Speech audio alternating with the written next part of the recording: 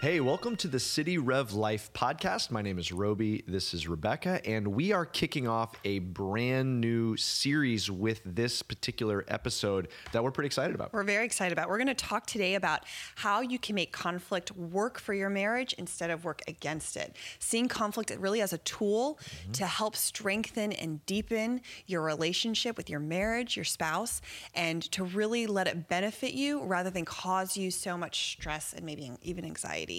Yeah, and so through this series, we're going to be talking about conflict in marriage and exactly what you just shared, Rebecca, just how we're going to make it, how can we make it work for and strengthen our marriage.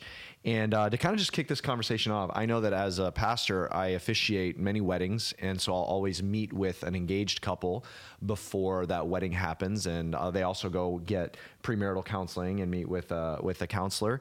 And oftentimes, not oftentimes, but every now and then in those meetings, that couple will be telling me about their relationship. And sometimes I hear something like, "Oh, we just, we love each other so much, we never fight." And that's kind of a statement that's used to describe how strong their relationship is. Like, see, we have no conflict. And honestly, I think I would say as a pastor, I think you would agree as a therapist, that that is not necessarily a sign of the strength of a relationship. Right. That actually might be the sign of a weakness in a relationship. There may be some things buried under the surface that are not being exposed. And the reality is there is going to be conflict in all relationships. There's going to be conflict in marriage. And it's right there in the scripture. I'm thinking about Proverbs 27, verse 17. It talks about iron sharpens iron, and one man sharpens another. Yeah. And so how we as humans, how we interact with each other is we sharpen each other. And when iron strikes iron, both pieces of iron gets sharper, but sparks fly. Yep. And so if we do that in the context of friendships, how much more in the context of marriage? And so I think we should anticipate and expect that God is going to use our marriage to sharpen each other, things in me that God's using Rebecca to sharpen and vice versa, but that's going to then imply conflict. But in the end, that makes us stronger. Right. And when I think too, some of this we've learned along the way too. It's not and that still learning. And still learning, right? Yep. It's not, we're not coming from a place of being an expert by any means, but a lot of the biblical principles and even the research that's out there has affirmed what works and what we know to be true. And I think about this illustration a lot in marriage, both for ours and also just encouraging others in their relationships is, when you break a bone, like if you break your arm, it gets set in a cast. Of course, you get medical attention and so that it heals correctly and it heals right. But what happens underneath the surface that you can't see is your body is sending to that broken bone everything it can to heal it. It's sending calcium. It's sending all of the nutrients that it needs. There's a greater blood flow to that area because it's rushing to heal it. And in the end, eventually when that bone is healed, if you were to take an x-ray of it, you would see that the point of brokenness is actually now the strongest part of the bone because it has so much calcium and so much attention given to it that it eventually becomes the strongest part of that particular bone. Yeah, I love that. And I love that the reality that there's brokenness pre-existing already in every one of our lives. From our life experience, just from sin in our lives, whatever, there's brokenness in our lives, and God is using marriage to heal those places and to make us more like Him and in His image. And I think the challenge is so often in our culture, conflict is a sign that something's gone wrong, right, rather than a sign that something is being healed and fixed. And in fact, there's oftentimes, I think, we're surprised that there's conflict. And so I think one of the reasons that we are surprised is our expectations that were set for what good romance looks like. Very true. I think about the end of almost every fairy tale, like Cinderella. We just recently rewatched Cinderella with our kids. It was our oldest daughter's selection. Not unsurprisingly, she picked Cinderella. That's often selected. And at the end, it ends with Cinderella marrying the prince. And as they're riding away from the wedding ceremony, it says, and they lived happily ever after. So apparently Cinderella and the prince never had conflict. They were always happy. And so it's almost like our expectation is, if you have a good relationship, then you will always be happy and there will never be conflict. And it's almost like it's set this expectation that conflict is a sign that something has gone wrong, like conflict is foreign. And so, excuse me, like conflict is foreign. And it's almost like that when we do come across conflict, it's almost like then what often couples say is, oh, I think I have fallen out of love. Because love is a sign that we are happily ever after. So conflict must be a sign that something has gone wrong. Well, no, God has got something in our lives that he wants to address and wants to heal. In fact, the gospel itself tells us that.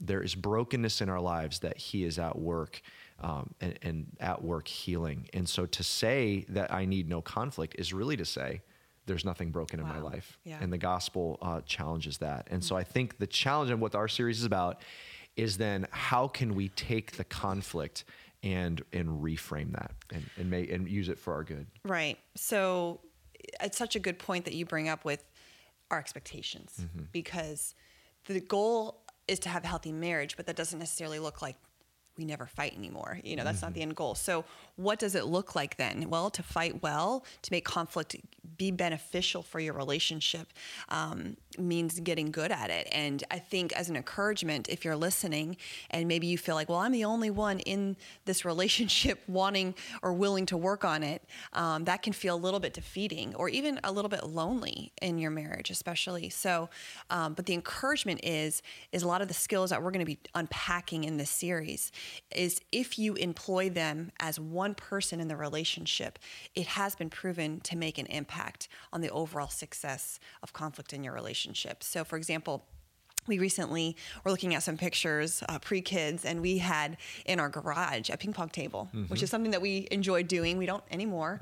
It's replaced with lots of other toys. Chasing kids around. Bikes. And But we were looking at those pictures, and Roby is a very good ping pong player.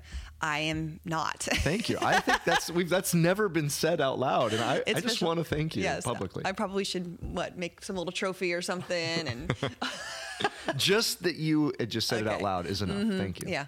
All right. Well, moving right along. So he taught me a little bit about ping pong, and I learned some of his moves, and he would serve, and I got good at returning a serve. And then occasionally he'd put a little spin on it, and then I'd try and respond with the same response, but the ping pong ball would go sideways, and it would definitely not go across the table like it was intended, and he'd get the point. I'd be like, you did it again. Why do you keep putting that spin move on there? Then I realized that spin was actually not good for my marriage, so I stopped using it. Touche. I'd like to think that now, 10 years later, that we could handle such a conflict in our life, but not sure.